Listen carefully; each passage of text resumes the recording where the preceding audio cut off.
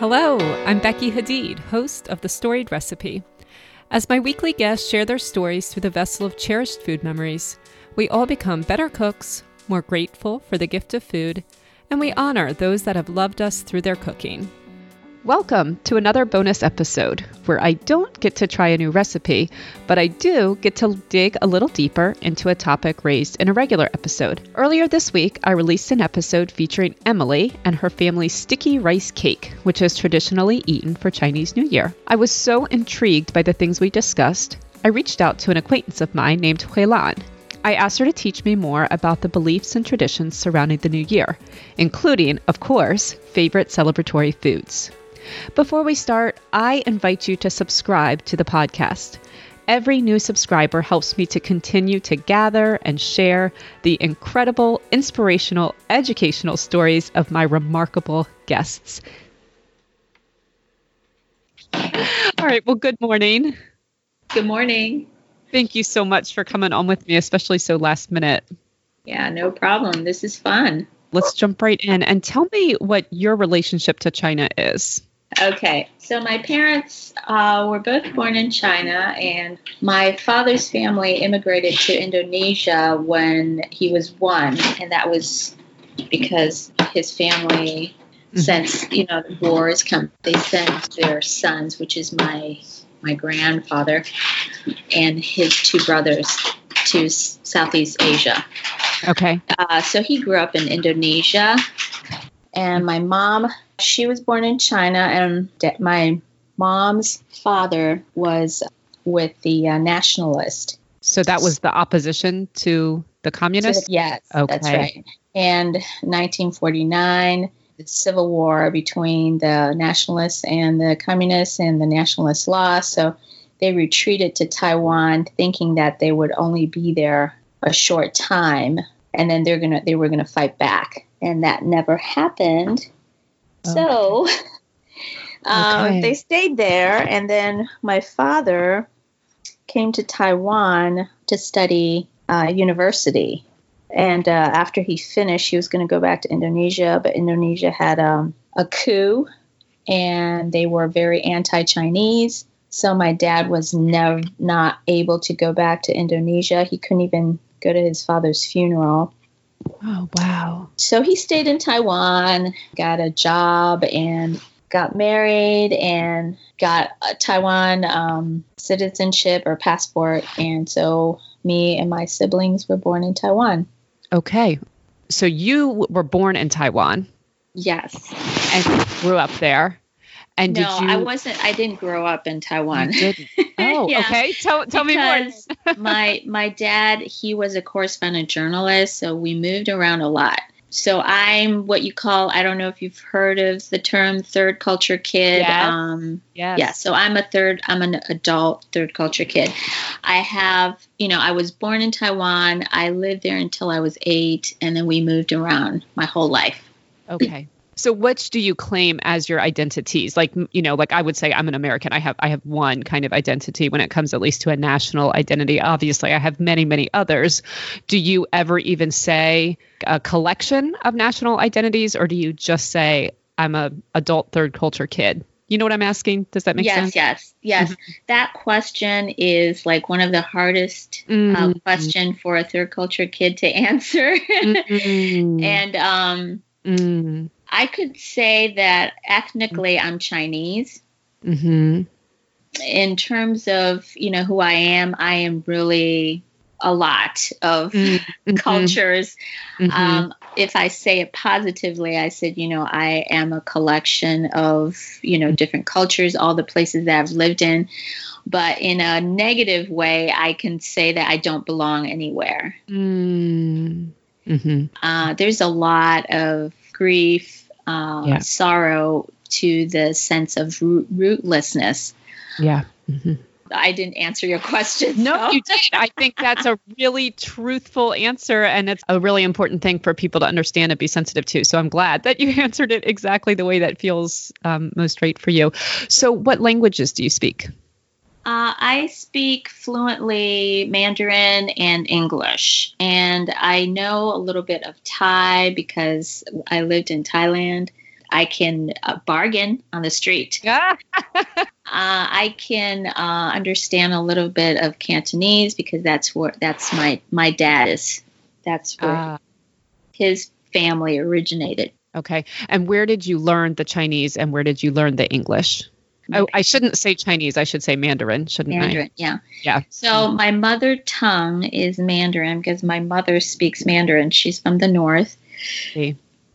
My dad is originally from Canton.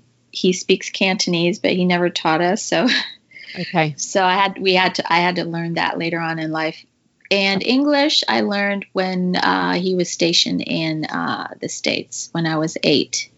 So I am not an ABC. ABC is American-born Chinese, but most people think that I am because I have an American accent. Mm-hmm. But I'm pretty Chinese inside. Okay, what does that mean? My worldview, my comfort food, things like that. Although I'm not your typical Chinese either. Yes, right. And have you lived in China? Yes, I have. I've lived in China for quite a long time.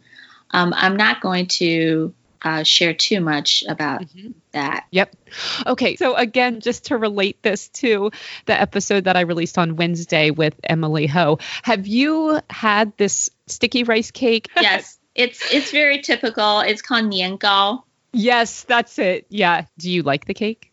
Oh, yes. Oh, okay. Do you make it? Yes. My kids love it. Okay. And do you associate it with the Chinese New Year? Yes, definitely. Okay, good. Okay, then let's talk about the Chinese New Year because I have so many questions about it. So first of all, one of the things Emily and I talked about is the Chinese New Year. It varies on the Gregorian calendar from year to year because it's based on a lunar calendar. Is that true? Yep. Okay, and do any Chinese still use the lunar calendar? Oh, yeah. So on the calendar, you have the Gregorian dates on the top, and then at the bottom, there's always a corresponding lunar calendar date. All of the Chinese holidays or traditional Chinese holidays are based on the lunar calendar. Okay. But, to be honest, the mainland Chinese, because it's communist, so they basically wiped out all of the traditions. Mm-hmm. Places where there are a lot of Chinese, like Taiwan, Hong Kong, Vietnam, Thailand, Malaysia, Singapore, Indonesia, all these, and in Malaysia, Philippines. There are a lot of Chinese immigrants. When it comes to celebrating holidays, it's all based on the lunar calendar. Mm-hmm. And especially if people are subscribing to traditional Chinese religion or folk religion, they rely on the lunar calendar a lot. Okay, so tell me about that. What's the connection between, so back up, Chinese religion, folk religion, Buddhism, communism, how do all these relate? Is there an official, an unofficial religion in China? Just talk to me a little bit about all of that. In mainland China, they're communists.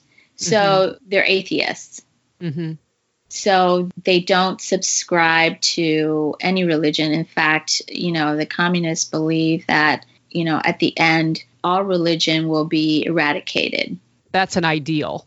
That's an ideal. But in reality, it's not. People are spiritual beings, and they seek for spiritual things. Taoism is the only religion that came from China. All the other ones were introduced. In fact, when Buddhism came into China, Chinese rejected it. Really? I always thought Buddhism originated in China. No. Buddhism originated in India. It came from the west of China. So it came into China a long time ago, and the Chinese rejected it. They didn't like it for quite a long time, and it took a while before Buddhism kind of took root in China. So Buddhism in China is not pure Buddhism. It's mixed with Taoism? It's mixed with Taoism and folk religion. Okay. What would be a critical difference, for instance, between Taoism, Buddhism, and folk religion? Actually, Taoism and Buddhism, the pure sense, they don't have a God. They don't have a transcendent God. But folk religion deifies people. I see. So that makes whoever is kind of like a good teacher in Taoism religion or in Buddhism, then it deifies them. Yes. I see. Okay. That all makes sense. And then how does that relate to the lunar calendar and the celebration of the Chinese New Year, particularly the zodiac signs? Like this is the year of the rat coming up, for instance. To be honest with you, I grew up in, the Chinese culture. I know all of these things. We do these things. We eat these foods and we, do things. And I don't know why, but we do them. And so this is true of all of us. Traditions. Yeah.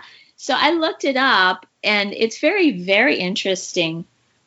But I just want to say that because I come from a Christian family and I'm a fourth generation Christian, we are discouraged to do a lot of the things that most Chinese do during the holidays. Okay. Because it's related to religion. Okay.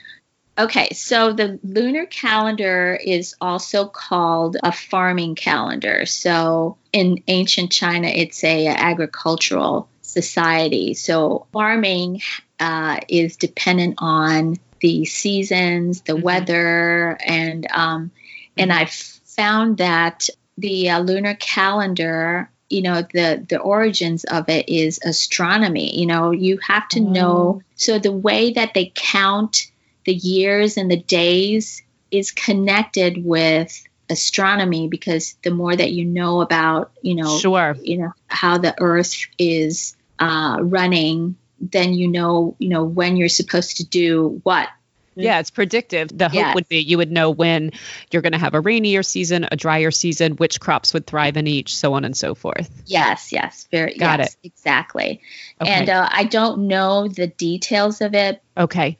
And then when it comes to the years, and Emily was telling me that, for instance, the older generations in her family, she was born in the year of the rabbit. So they kind of always told her that because she was born in that year, she would exhibit the characteristics of a rabbit. And she was saying, like, she doesn't personally subscribe to that, but a lot of people in the older generations do. Do you remember being taught that, or taught that some people believe that, but you didn't endorse that because your family was Christian? Like, how did all that come to you? Yes, people believe that.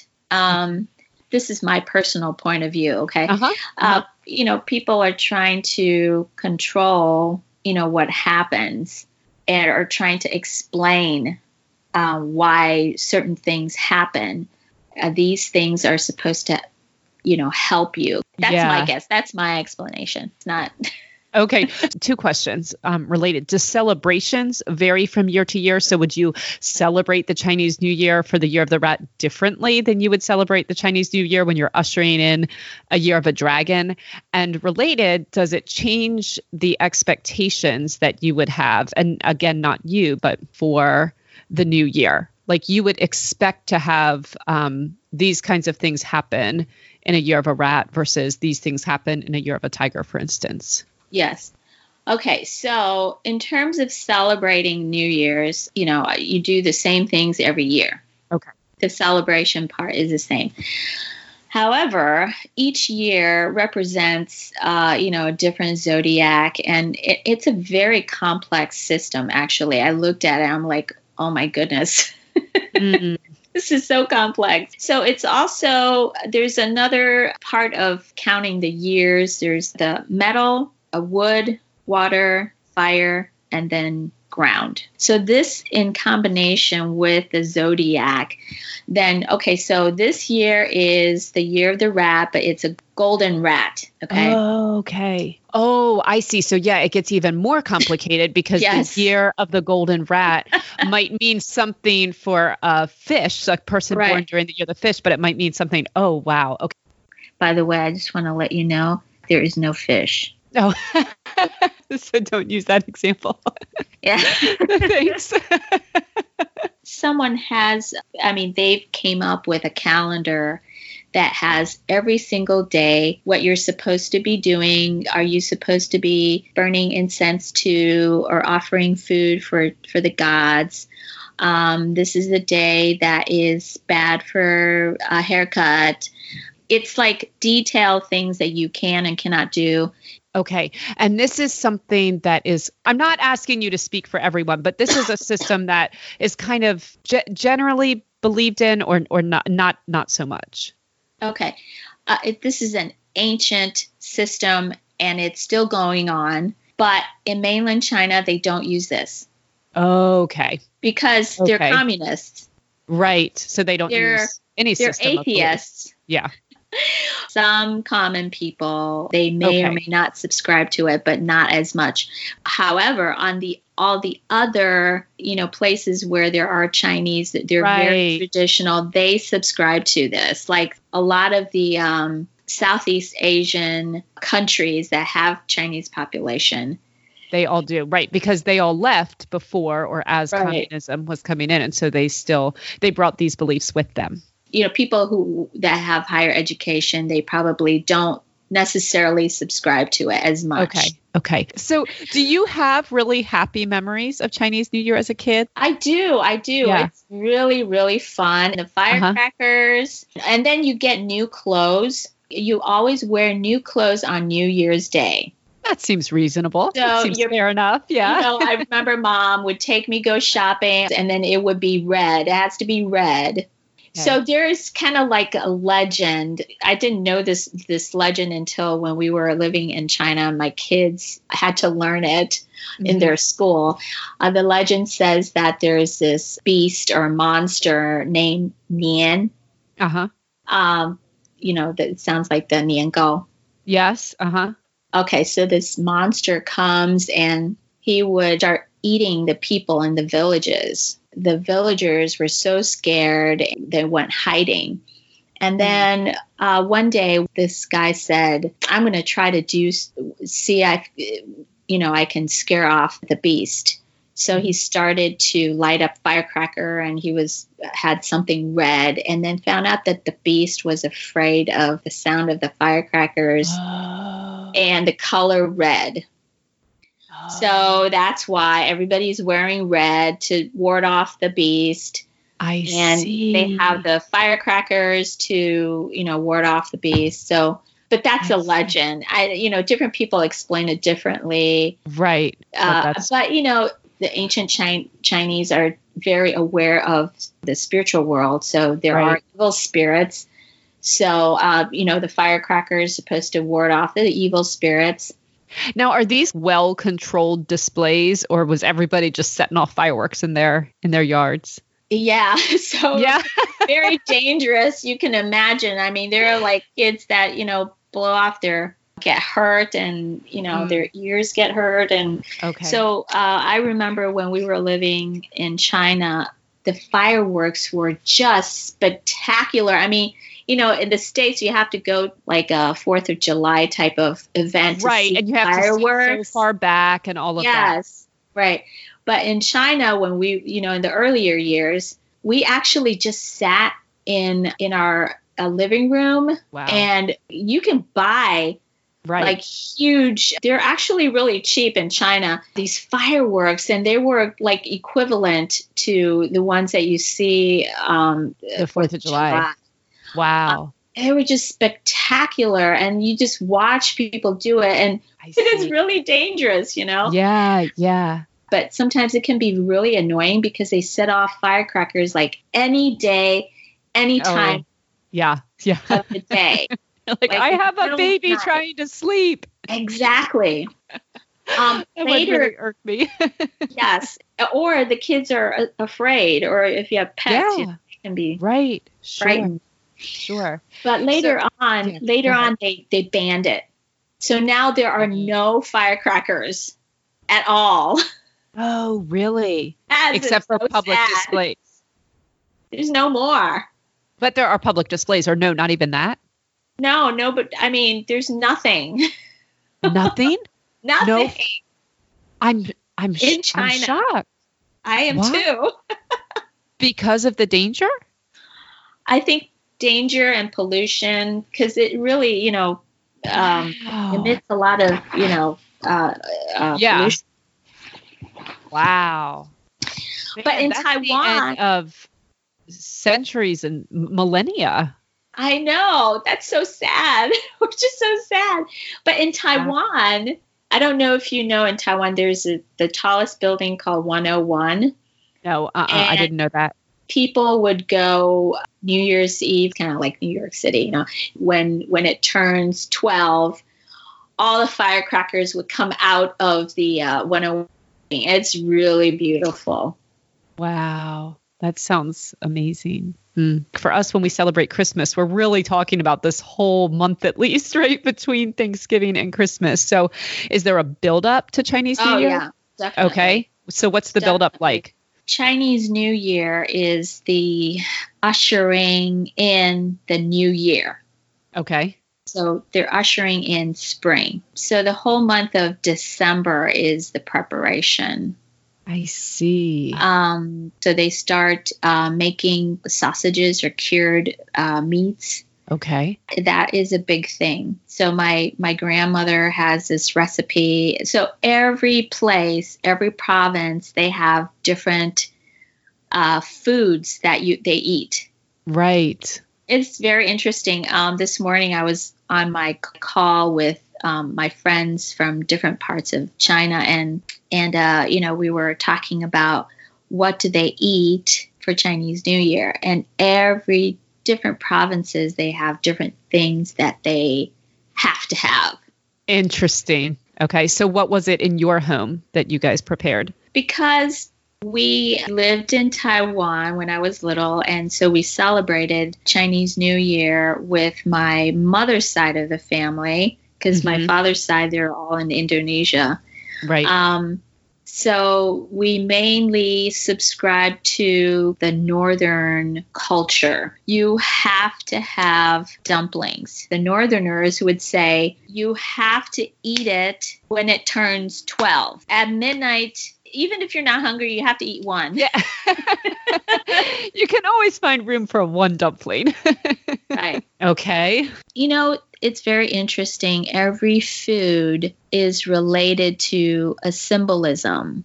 So the dumplings, they shape like this currency in ancient China. It's just like a solid piece of gold. And it shapes like the dumpling.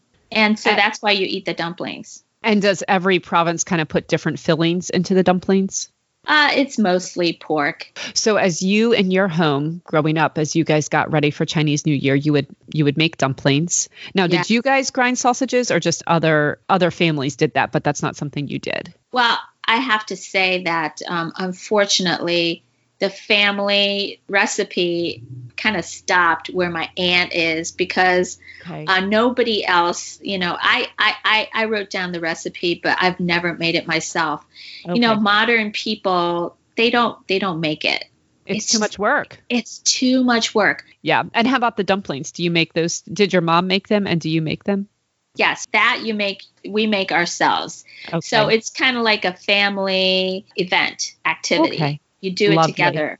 How about your other friends? What did they say they had to have? So one person, she's from the South, they have to have fish balls. So it's kind of like a meatball, but made from fish. Okay. And is the South more coastal? Yeah, it's more.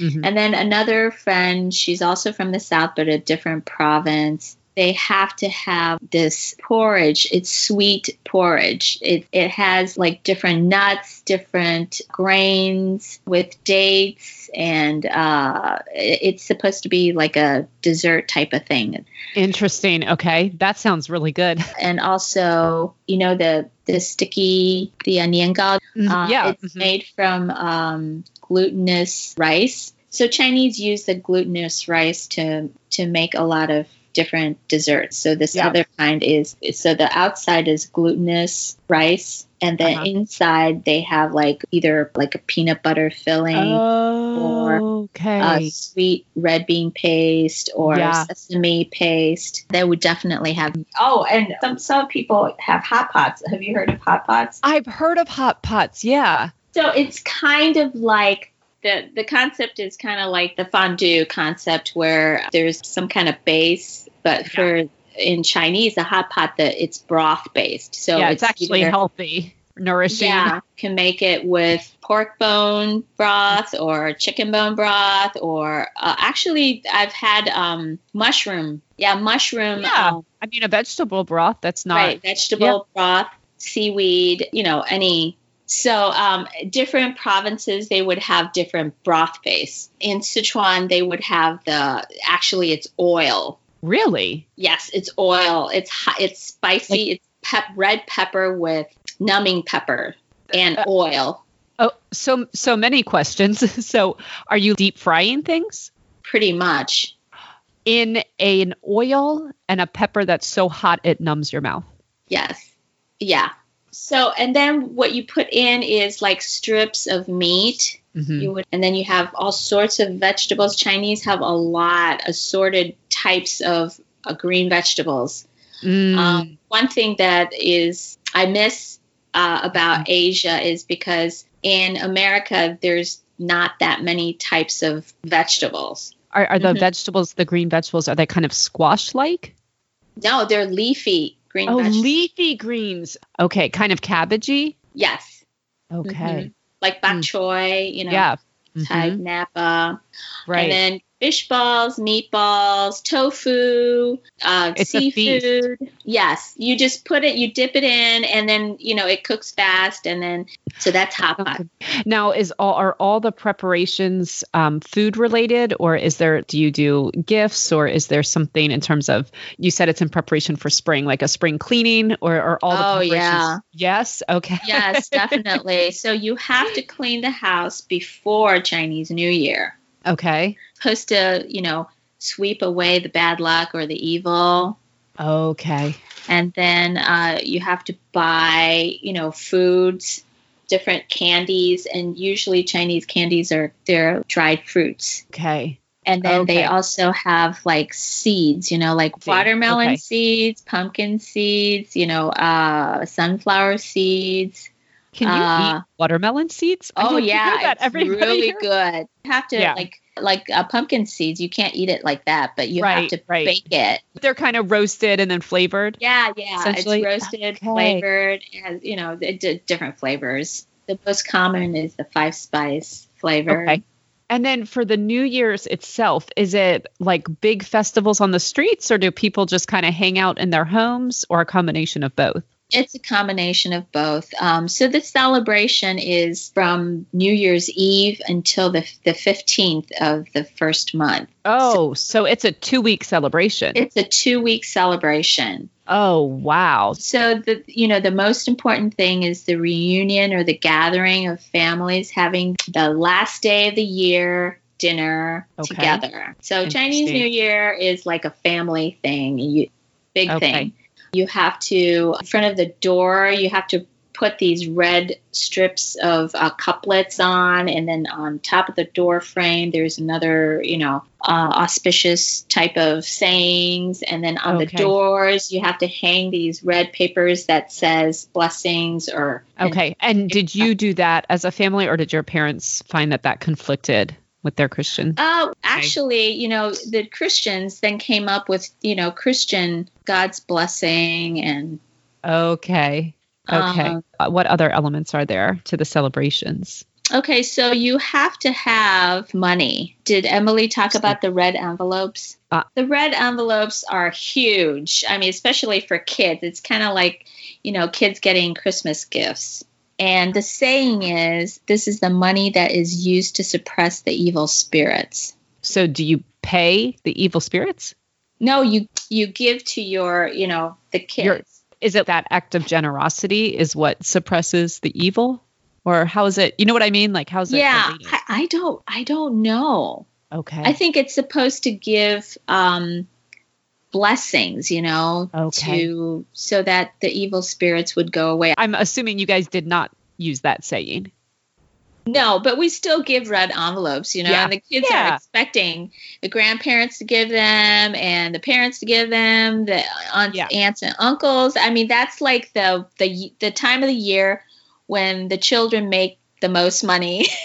But, the concept of the red envelope is not just in the family, but it is also like extended in the business world.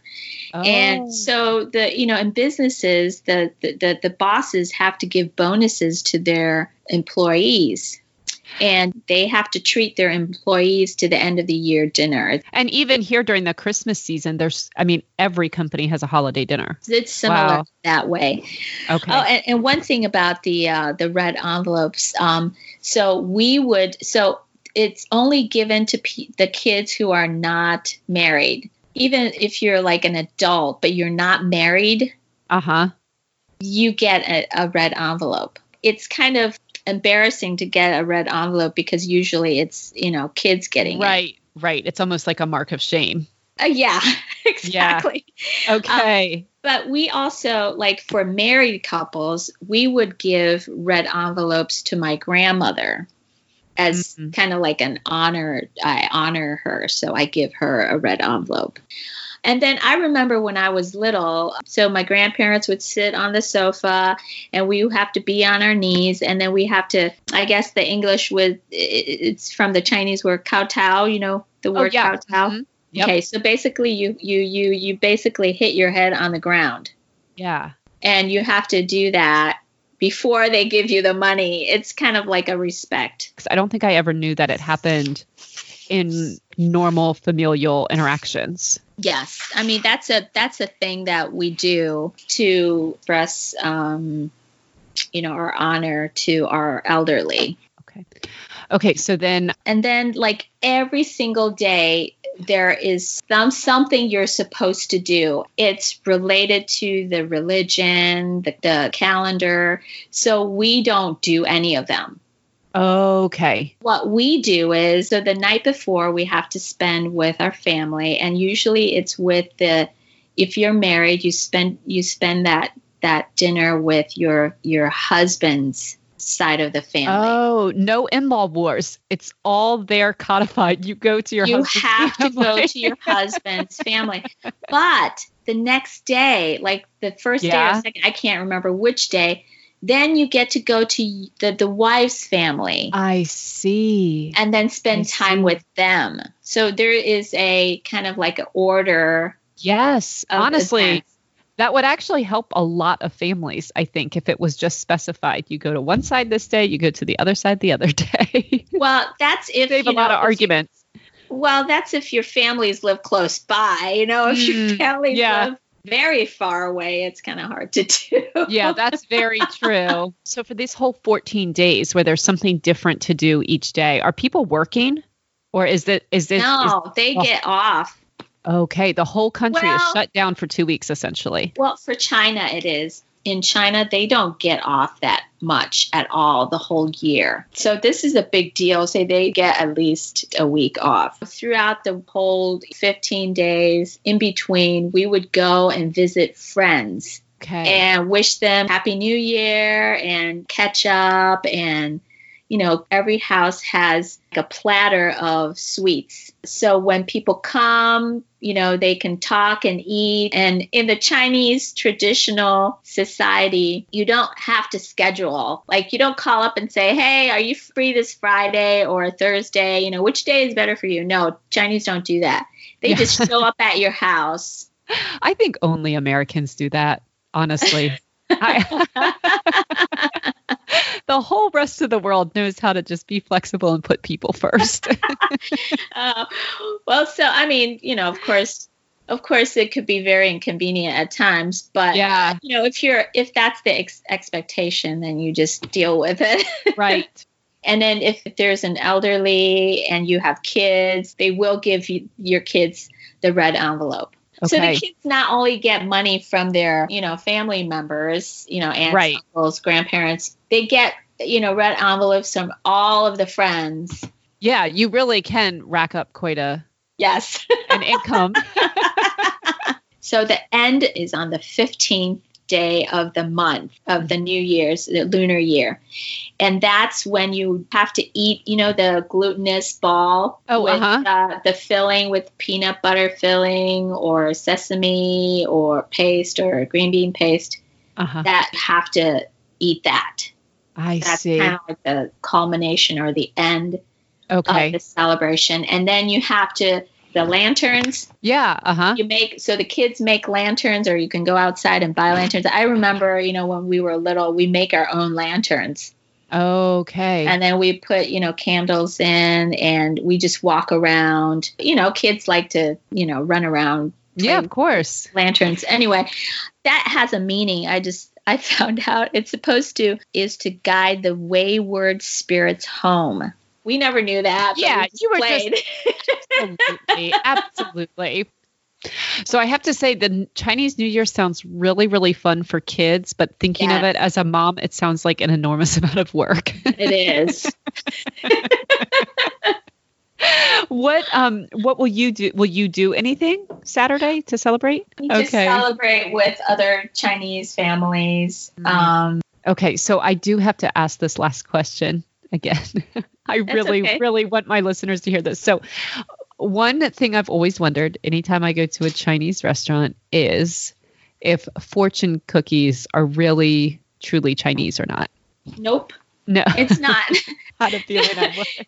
So if you have a Chinese friend that just came from China or any Chinese come to America, they've never been to America, they don't know American culture, and then you take them to a Chinese restaurant and they give you Chinese, the fortune cookies, they're like, what is this? So what else at a Chinese restaurant would they actually recognize as their cuisine? Any of it? I think they would recognize the food, but all the American Chinese restaurants are Americanized, meaning the flavor is catered to people here. And also, I think it's also because the first immigrants are from Canton. Oh. And so the foods are their way of cooking, so it's a little bit sweeter. Okay, so what we think of as Chinese food is a derivation of Cantonese food. Yes, and it's not even a pure Cantonese food. It's Americanized Cantonese food. Okay.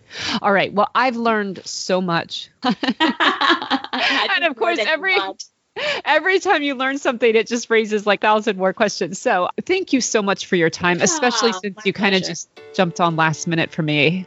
No problem. This was interesting for me. I did some research myself. I'm like, I didn't know about this. I guess I wish you a Happy New Year.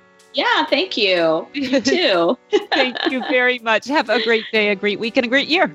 Yes, you too. I want to thank both of this week's guests once again for teaching me so much. I like to think of myself and you, any listener to this podcast, as a community that together bears witness to the significance of every human and their story. I invite you to join me in this community right now by subscribing to the podcast. It would mean the world to me personally, as I do feel passionate about bearing witness to as many stories as possible, and I would love to continue in this work for a long time. Thank you, have a great week, and Happy New Year, my friends.